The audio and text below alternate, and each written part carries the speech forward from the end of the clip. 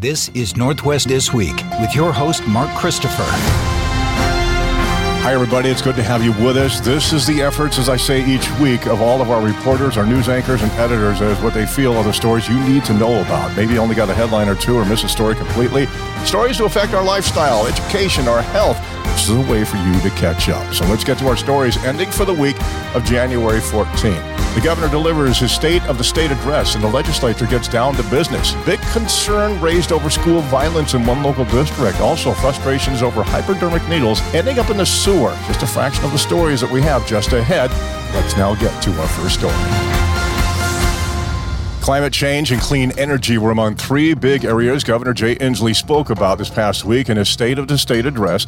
The governor called for quicker and easier permitting to build clean energy projects, expanding our electricity infrastructure, and doing more to protect salmon habitat to prevent their extinction. Inslee also talked about joining some lawmakers in Tri-Cities to talk about a new institute for Northwest Energy Futures at Washington State University. This institute will put the region to be a global leader and in the global forefront of clean tech innovation. Go Cougs. The governor also called on lawmakers to help him get a referendum on your ballot for $4 billion in bonds to help scale up the building of new housing, which he says we can't live without if we want to end homelessness. Meanwhile, lawmakers in the minority say the governor and legislative Democrats in power have used fear instead of hope to sell these policies. Ryan Harris now with the latest. The Republican response to the governor's State of the State speech came from Centralia Representative Peter Abarno, who says Democrats' policies have made Washington more expensive and more dangerous. Abarno says they should give you the tools and opportunities for success. We could reduce the sales tax, which disproportionately hurts lower and fixed income Washingtonians. We could provide property tax relief and build more homes so that young families can own a piece of the American dream. We could expand the working families tax credit to get more money into the pockets of our neighbors to provide for greater economic security. We should invest in education, early learning, and child care opportunities for working families. Abarno says they agree that more cops need to be put to work, but he says the 2021 police reform laws that prevent police pursuits need to be reversed and more repeat criminals should be kept behind bars. Ryan Harris, Northwest News Radio. One of the key issues for the legislature this year is fixing the Blake decision from the state Supreme Court, which decriminalized the possession of some drugs. Lawmakers are divided on the fix, and so is a committee appointed to draft recommendations to the legislature. Here's Carlene Johnson. One key suggestion from the Substance Use Recovery Services Advisory Committee is to permanently decriminalize small amounts of drugs, instead encouraging more treatment through diversion programs. Malika Lamont, a committee member, supports that recommendation. She represents experts on community-based diversion programs, but complains that most of the experts the committee has put before lawmakers on this have been white, with diversity, equity, and inclusion supposed to be at the forefront. Is that in alignment with the governor's guidance around equity? Some other members pushed back to say the committee leaders and other agency experts who have testified were asked specifically to speak out because of their expertise. They make the call on who they want to bring in. Lawmakers have set a December 2023 deadline for the Healthcare Authority to adopt rules and sign contracts with providers to implement whatever the final plan is, as agreed by the legislature. Carlene Johnson, Northwest News Radio. Some in the law enforcement community argue that juveniles shouldn't always be given lawyers when being questioned by police. During a press conference on other topics, Robert Lurie, the vice president of the King County Police Officers Guild, suggested officers be allowed to question children without a lawyer present. We're throwing all these legal rights at them, and we're giving them every reason in the world to not cooperate with the law. At issue is a state requirement that when a child is contacted by police, officers must first get them an attorney before beginning an interrogation. Criminal defense lawyer David Trewiler was appalled at Lurie's comments. They're pretty outrageous statements, really, in that they indicate a complete lack of respect for constitutional rights. Trewiler points out that children have the same rights as adults in the criminal justice system, including the right to have a lawyer present before you talk to the police, the right against self-incrimination. He says simply reading a child the Miranda warning isn't enough, as juveniles frequently don't understand what they can and cannot do when talking to police. But Lurie says that shouldn't matter. Miranda is applicable to juveniles. It's up to the juvenile to assess whether or not he wants to talk to us. The law requiring the presence of an attorney for children during questioning was designed to prevent an officer from unduly influencing a child into waiving their rights. But some now want that law repealed. Jeff Pogel, Northwest News Radio. As we move on to more stories here for the week ending January the 14th, a bill making the rounds at the state capitol would remove racist language used in unemployment documents. It's hard to believe it took this long. This language ties back to 1765 in an English book. The words master and servant made their way into Washington law and remain there to this day to describe the relationship between employee and employer. Caitlin Jekyll is with the State Employment Security Department. Commentaries on the laws of England, which established this reference to master and servant, and the terminology was pulling directly from terms modeled after American slavery. State Representative Mary Fossey is carrying the bill. It would remove the terms master and servant from the statutes mentioned. The language is outdated and racist. It's a change long overdue. Caitlin Jekyll. The Employment Security Department are working with great intention on building cultural competency within our agencies to really be a pro-equity, anti-racist state. House Bill 1107 is going to need the approval of the state legislature and the governor before it becomes law. John Lobertini, Northwest News Radio. Thanks, John. Electric utilities would be required to create wildfire risk mitigation plans under legislation introduced this past week. Do power companies cause wildfires? Are they responsible for preventing them? A new Senate bill assumes the answers are yes and calls on utilities to reduce the risk. The sponsor is State Senator Christine Rolfes, Kitsap County Democrat.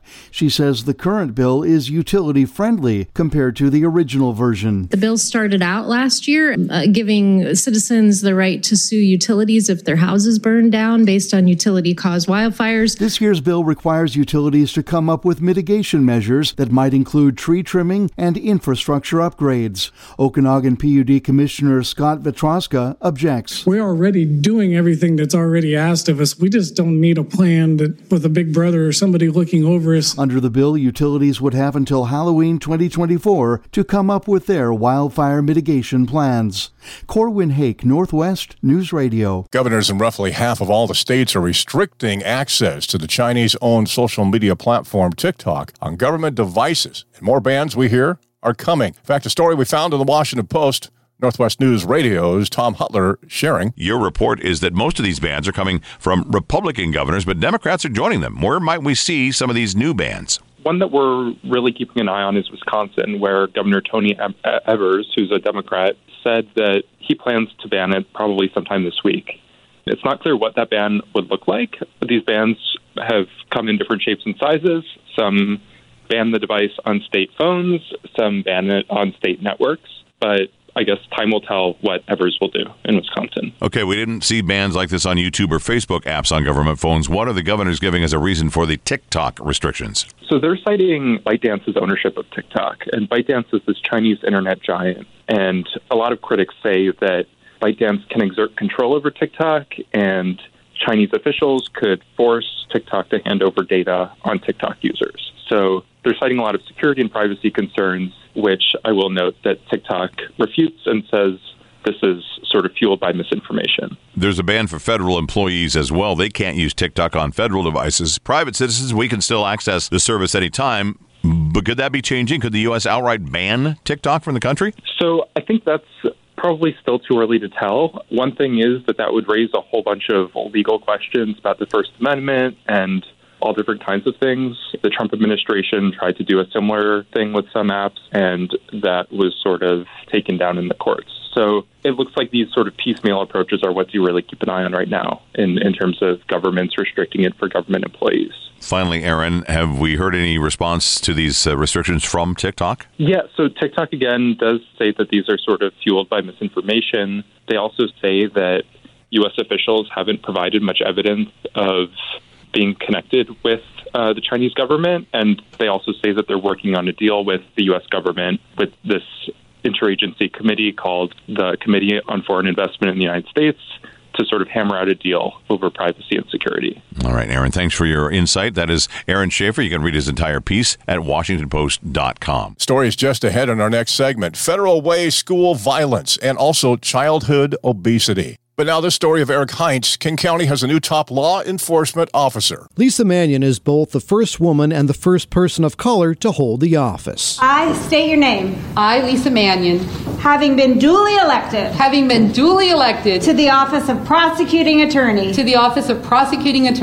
She was elected King County prosecutor last fall after the retirement of Dan Satterberg, who she served as chief of staff. In her inaugural speech, Mannion said public safety means both responding to crime and helping people recover and restore their lives. Eric Heinz, Northwest News Radio. I'm Mark Christopher, and you're in tune to Northwest News This Week, ending for the week of January 14. Don't go away.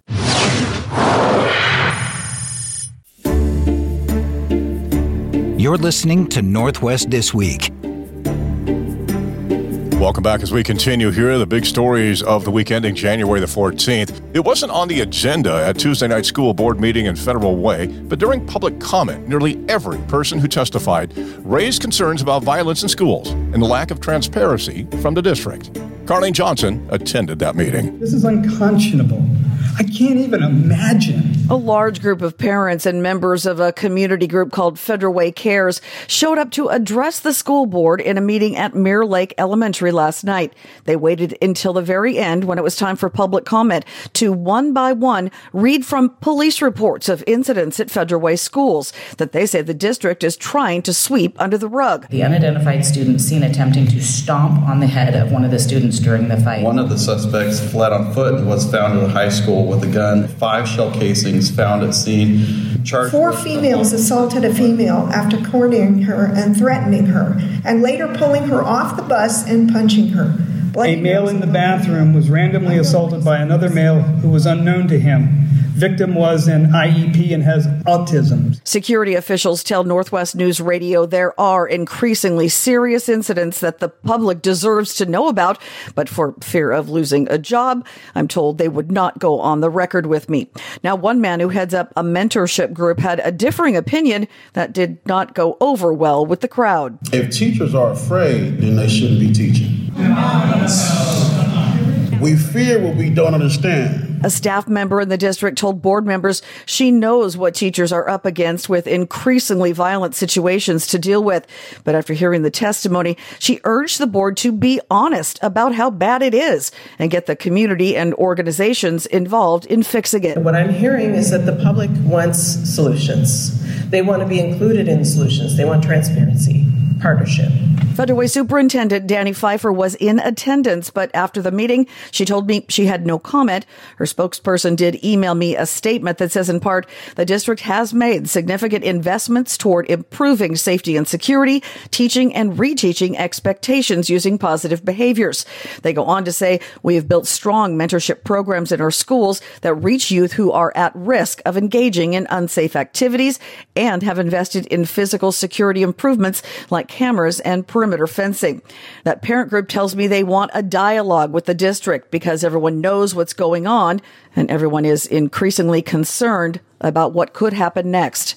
In Federal Way, Carlene Johnson, Northwest News Radio. The Seattle and Kent school districts have filed lawsuits against a number of major social media players on the grounds. They're contributing to a mental health crisis among youth here in Washington. Brian Calvert, in fact, saying there might not be enough research yet to back him up on that claim. In the 80s, teens communicated via landline. The 90s brought the cell phone. Email was the new way to talk. In the 2000s, then came social media.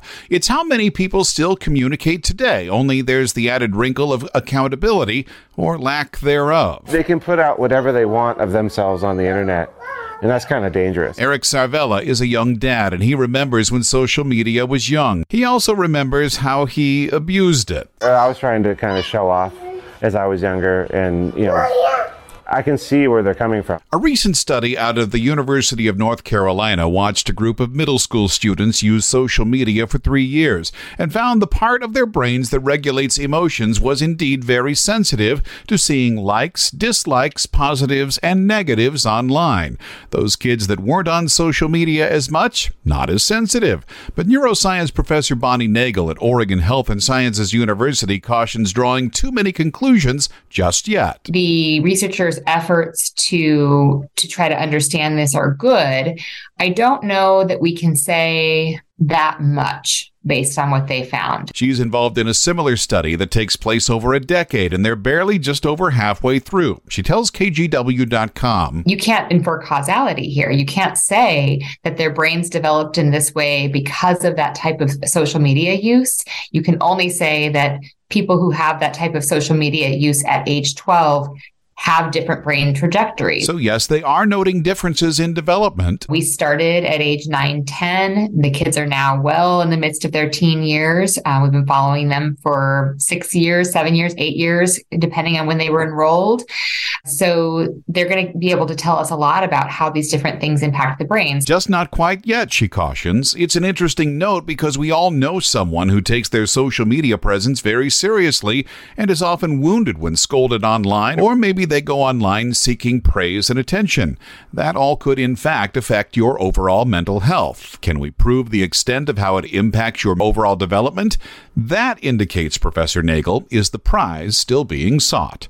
Brian Calvert, Northwest News Radio. New guidance on childhood obesity from the American Academy of Pediatrics. Derek Dennis had a story for ABC News and shared this with our listeners. Derek, these experts are telling doctors to be much more aggressive when it comes to the treatment of childhood obesity. This is really a first of its kind statement from the American Association of the American Academy of Pediatrics, Basically what it's saying is that doctors, pediatricians, need to consider and actually recommend medication and even bariatric surgery in obese children 12 to 13 years old, especially when they are at greater risk or even already have complications, including diabetes, hypertension, and depression because of their weight. And so before the recommendation was to take sort of a watch and wait approach, now the AAP is saying surgery and medication are safe and effective and needed remedies for children who are obese. Well, that is quite a departure from where we are today, isn't it? It is. I mean, typically a doctor would take note of an obese child and maybe recommend dieting or some other non-invasive measure. Now, they're saying medication, definitely, and surgery needs to be considered and recommended at the pediatric level for obese children. So this is really a stunning and an incredible turnabout in terms of the recommendations. And of course, this all goes hand in hand with what was an eye-opening study. Right. I mean, the studies have sort of kind of run the gamut, but never before have we seen a recommendation going in the way of medication and bariatric surgery for obese children.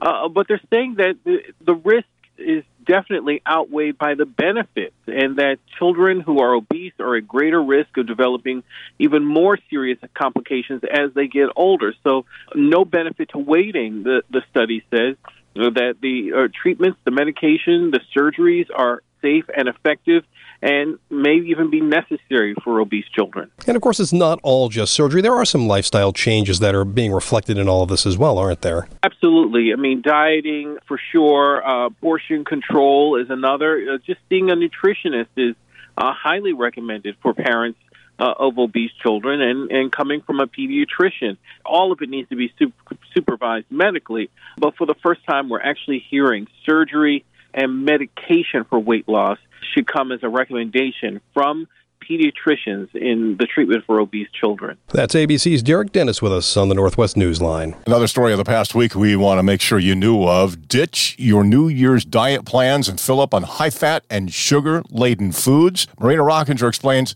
how it's all for science. It does seem too good to be true, but researchers at University of Washington's Nutrition and Obesity Research Center say it's legit. They are looking for people willing to eat for science. I asked Dr. Ellen Schur, who is leading the study, what they're trying to find. We are asking a question that's related to some data that actually was first shown in mice.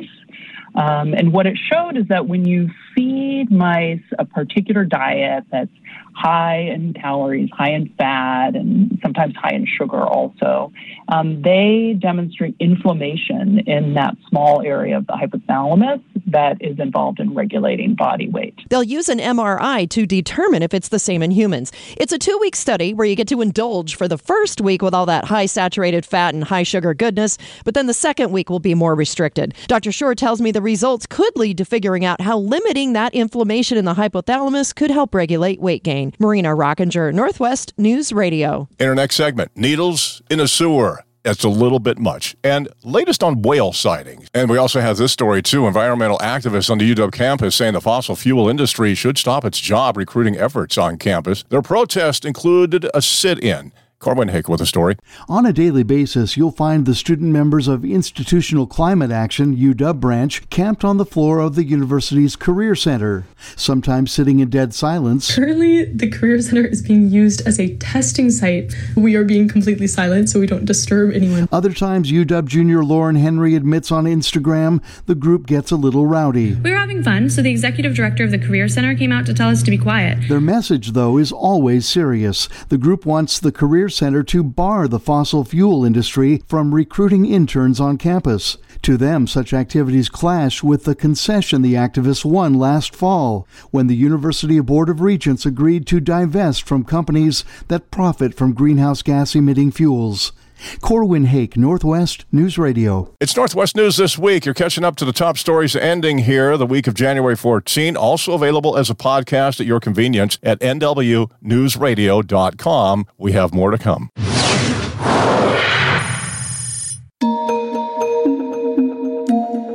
You're listening to Northwest This Week with Mark Christopher. As we continue Northwest This Week, the things we put in our hair and on our faces would be free of more harmful chemicals. It's under a new bill that just got its first state capitol hearing. Cosmetics is a pretty broad term, which includes things like makeup, hair products, and lotions, and opponents of the bill want to rewrite so that it doesn't target most non-prescription drugs. Peter Godlewski with the Association of Washington Business says they also want to tweak the language on so-called formaldehyde-releasing agents, which are actually not the same as formaldehyde, are important for the safety of the product by serving as the antimicrobial agents. This would also put the bill in alignment with California and EU, which have similar exemptions. Dr. Marissa Smith with the State Ecology Department says products targeted at Black and immigrant communities are often full of these chemicals, as they discovered in tests last year. We found lead, arsenic, and formaldehyde in cosmetic products. The presence of lead in foundations and lipsticks is particularly concerning because lead harms brain development, and there is no safe level of lead exposure. This was the bill's first hearing, so there will be more before it gets its first vote. Ryan Harris, Northwest News Radio. An exasperated public works director here in our state wonders why he has to tell people not to flush hypodermic needles down the toilet. It's an issue in College County. In Longview, Ken Hash says he thought it was just happenstance when his crew had to clean dozens of needles out of a single storm drain. But then, he tells KOIN News, they came back a couple weeks later and looked again, and there was another 30 to 40 hypodermic needles. Hash, Longview Director of Public Works, concluded the needles could only be coming from one of 24 households in a fairly affluent neighborhood. He sent a letter to all 24 telling them it's bad enough his crews have to work with human waste. But to add needle pricks in there just makes the job extra dangerous. One customer seemingly does not know about drop-off sites for sharps and other medical waste. Not trying to judge people, but here's somebody who obviously doesn't know it's not a good idea to flush needles down the toilet. Hash says he can pinpoint the exact house if he has to, then send in police officers to perform a wellness check. In Cowlitz County, Corwin Hake, Northwest News Radio. Last year was a record year for Salish Sea whales. Kathy O'Shea explains. Whale sightings are increasing, indicating progress within the ecosystem. This according to the Pacific Whale Watch Association, who says just 20 years ago, sightings were rare in the Salish Sea. The Orca Behavior Institute credits the 1972 Marine Mammal Protection Act with the dramatic recovery of the seals, sea lions, and porpoises that support the rising number of whales in the area. BC-based research group Base Cetology says about 370 whales, including 10 calves, were welcomed in 2022. Kathy O'Shea, Northwest News Radio. 2 private jets owned by Amazon founder Jeff Bezos flew 29,000 miles in a single month, according to a publicly available record we found. Video producer Sam Denby tracked the movements of Bezos' 2 Gulfstream G650 private jets during the month of January 2022, using flight data available to anyone who knows what to look for. He found during that month, the 2 jets traveled from the Caribbean to Seattle, back and forth from Seattle to LA, to Hawaii and back, and to and from Washington, D.C., about 29,000 miles for the month. fuel this extent of travel, his jets used about 24,838 gallons, or 94,022 liters of fuel, which could otherwise be used to propel the largest passenger aircraft in the world, an A380, across the Atlantic from DC to London with 500 passengers aboard. Bezos likely recognizes the disconnect between this level of personal consumption and his own stated climate goals. The man whose net worth hovers around $113 billion has famously pledged $10 billion to fight climate change.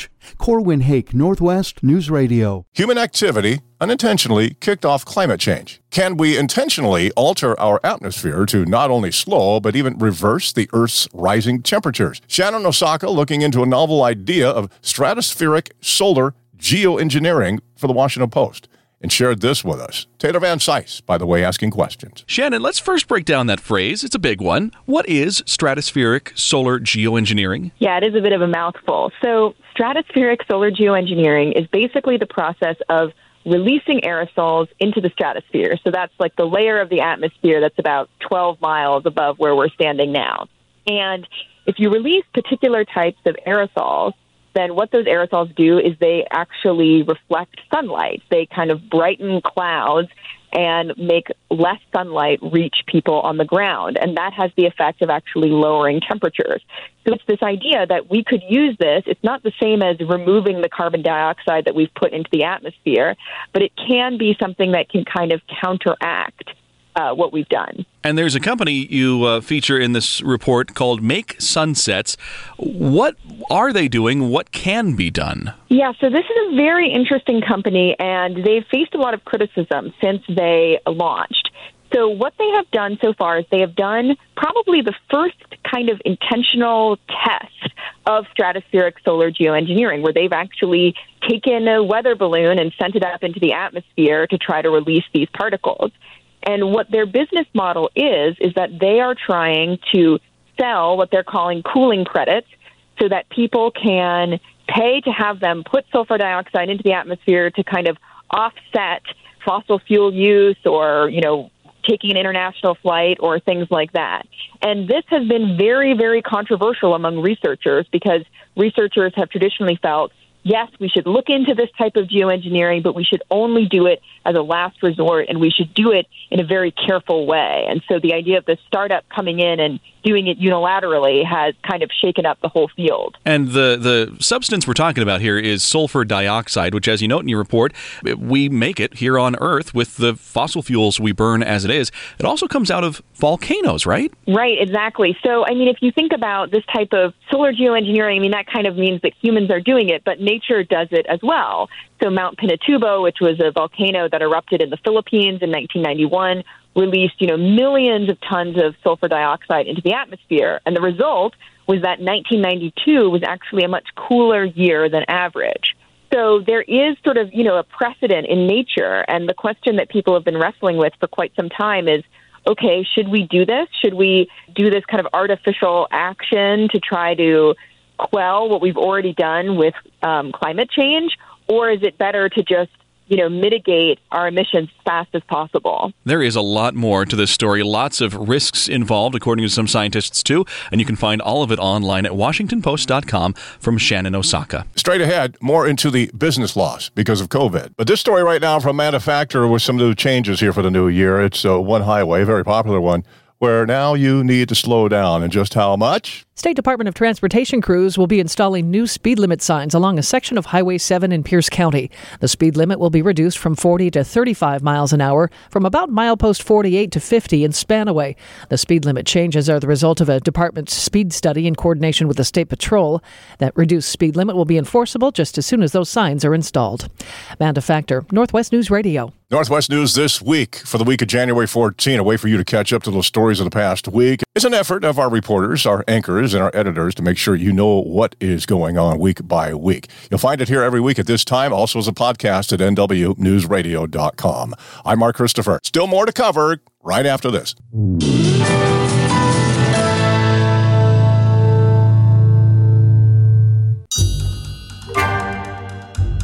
You're listening to Northwest This Week, and now Mark Christopher.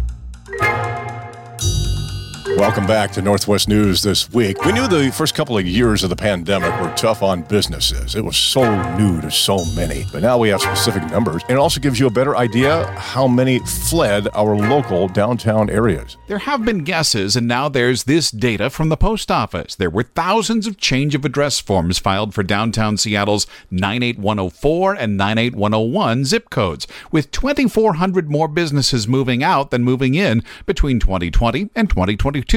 The data says the worst year was 2020. 2021 saw fewer businesses leave, and in 2022, just over a couple of hundred businesses left. We should note that we don't know if these stores and offices went under or just moved away. Downtown Tacoma and Bellevue experienced similar net losses in business. Meantime, downtown Bonnie Lake had a net gain of 253 businesses over the past few years. John Scholl, CEO of the Downtown Seattle Association, tells the Puget Sound Business Journal that while there are still small businesses suffering, others are rebounding, having their best months ever. Brian Calvert, Northwest News Radio. Countries around the world, including the United States, have imposed new travel restrictions on China because of the latest surge of COVID cases. Outside of China, though, it isn't really known how bad the outbreak has gotten. Samuel Oakford is a video forensics reporter for the Washington Post. He's been analyzing satellite imagery of Chinese crematoriums.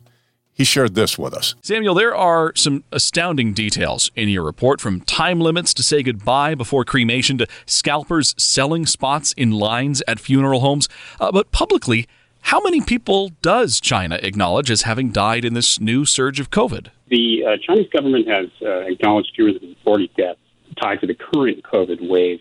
Now, I think anyone would find that questionable. But we wanted to better understand just how widespread deaths may be currently. So we took satellite imagery in a number of cities and focused specifically on 6, where it was very clear at several funeral homes that the number of people outside of them was growing. We then took video that was taken inside to better see what was happening, and that's where some of those lines you mentioned were talking about. And some of these lasted for hours. People were waiting overnight. And some of these images and the videos that you included in your report, it reminds me so much of the very first months of the pandemic when no one knew what to do. But this is all happening after China dropped their zero COVID lockdown policy. How widespread across the country is this rush on Chinese crematoriums? That's a good point. These are scenes that, if you were in a major American city 3 years ago, they might not be so different than what you saw at a hospital. Say there was a lot of activity. It was very scary for everyone. Except in China, because of the zero COVID policy, this is all happening now, all at once. And that means that in basically every part of the country that we looked at, we were able to find evidence of increased activity at these locations where Chinese people would be cremated, because that's generally the practice in big urban areas. Urban areas were a big focus in this report, obviously. But when you look at China as a whole, these massive, sprawling cities, there's not a lot of room to rebuild these crematoria. How are they adapting from what you're able to see on satellite images? I mean, is it just a rush? Yeah, unlike other countries where COVID waves have hit, we're not able to so much measure, say, a graveyard that's expanded, right? That's something you might be able to see in satellite imagery. And that's really why when we saw this increased activity at these locations, we had to verify it by finding videos that Chinese citizens were posting on their domestic social media platforms. That allowed us to confirm that there was this abnormal level of activity at those locations. It's maybe beyond the powers of satellite imagery to know how many infections have been happening in China during this surge. But from the information you gathered, are you able to take a stab at how many deaths might have occurred? It's really outside of the realm of what we were looking at. We wanted to show that there was this activity at crematoriums, funeral homes, and that it was beyond what is normally happening at this time of year. And we were able to do that. Experts say that as many as 1 million or more Chinese citizens could die during this current wave, and nothing we saw would give us reason to question that a lot of people may ultimately die. No matter the estimate, likely the numbers are far higher than the 40 deaths that China has publicly announced at this point. You can find out much more about this report and dig into the images yourself online at WashingtonPost.com from forensics reporter Samuel Oakford. For one of our unusual stories for the past week, a man visiting our area left something behind, and he feels somebody took it. He says he'll probably never get it back, but there's a way that he's watching who has it. And a story we want to make sure you know about: calls for emergency medical services skyrocketing in Tacoma. Last year, the Tacoma Fire Department responded to over 40,000 calls for emergency medical services. Department spokesman Joe Meineke says the number of EMS calls has skyrocketed over the years at an average of 3% each year. And so we actually respond to over 10,000 more calls annually for emergency medical services than we did 10 years ago. It's part of a trend that doesn't show any signs of slowing down, but how to keep up with those rising costs. Meineke says EMS is supported through the general fund and property tax, and they've not requested a levy renewal for about 17 years. The levy rate is capped at 50 cents per thousand in terms of collection, and it is eroded down to 32 cents. The department is considering asking voters to restore the EMS levy to 50 cents per $1,000 sometime later this year. Kathy O'Shea, Northwest News Radio. Northwest News this week for January the 14th. Make sure you tell your friends, your neighbors, and your coworkers. Right here is a way for them to catch up. Also as a podcast at nwnewsradio.com. Just a few more to go.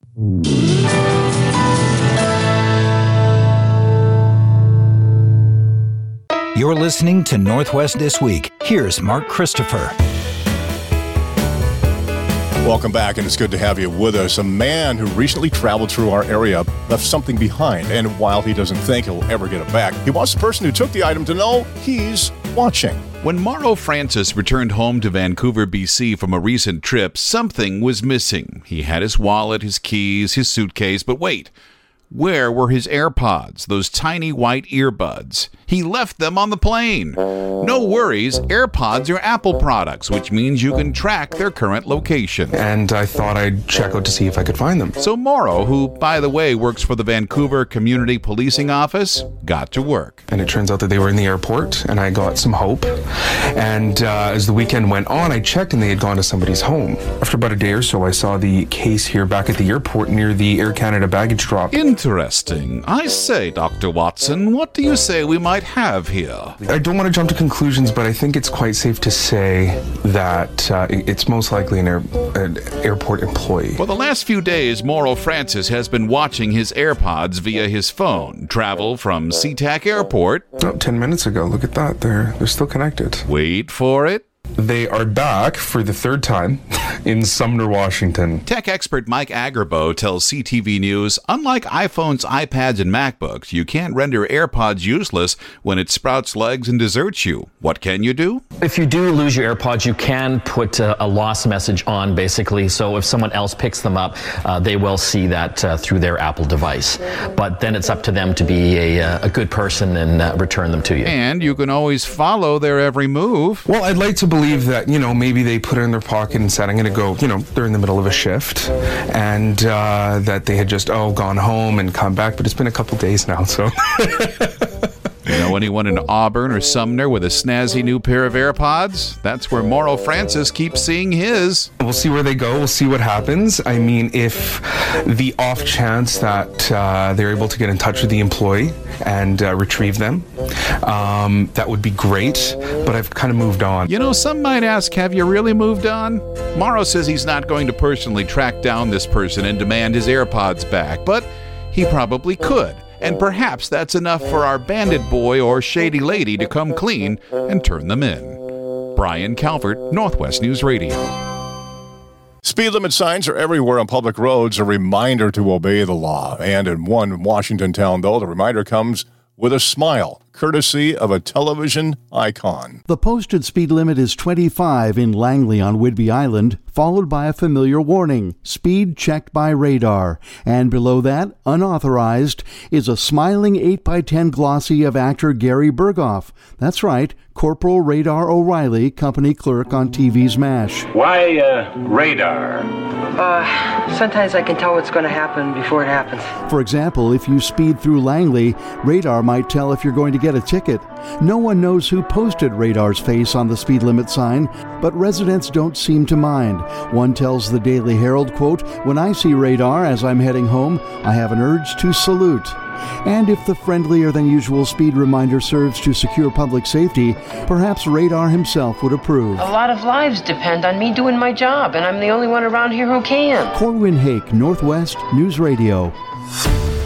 So there you have just a fraction of what stories we felt were most important for you of the past week so you could be in the know. It's all the stories we have here for the week ending January the 14th. Northwest News this week, heard every week at this time here on Northwest News Radio, AM 1000 and FM 97.7. And as I mentioned, it is available as a podcast for your listening convenience at NWNewsRadio.com. In fact, we archive all the shows. You'll find other podcasts as well, Politicast, Lifebeat, and Puget Sound Now. And if you enjoyed this program as a podcast, feel free to share a rating and review, we hope you will, at Apple Podcast. We thank you for that. Northwest This Week, every week produced by Bill O'Neill, editor and tech advisor, Painter Web. I'm Mark Christopher. Thank you so much for listening, and right here we will be again next week.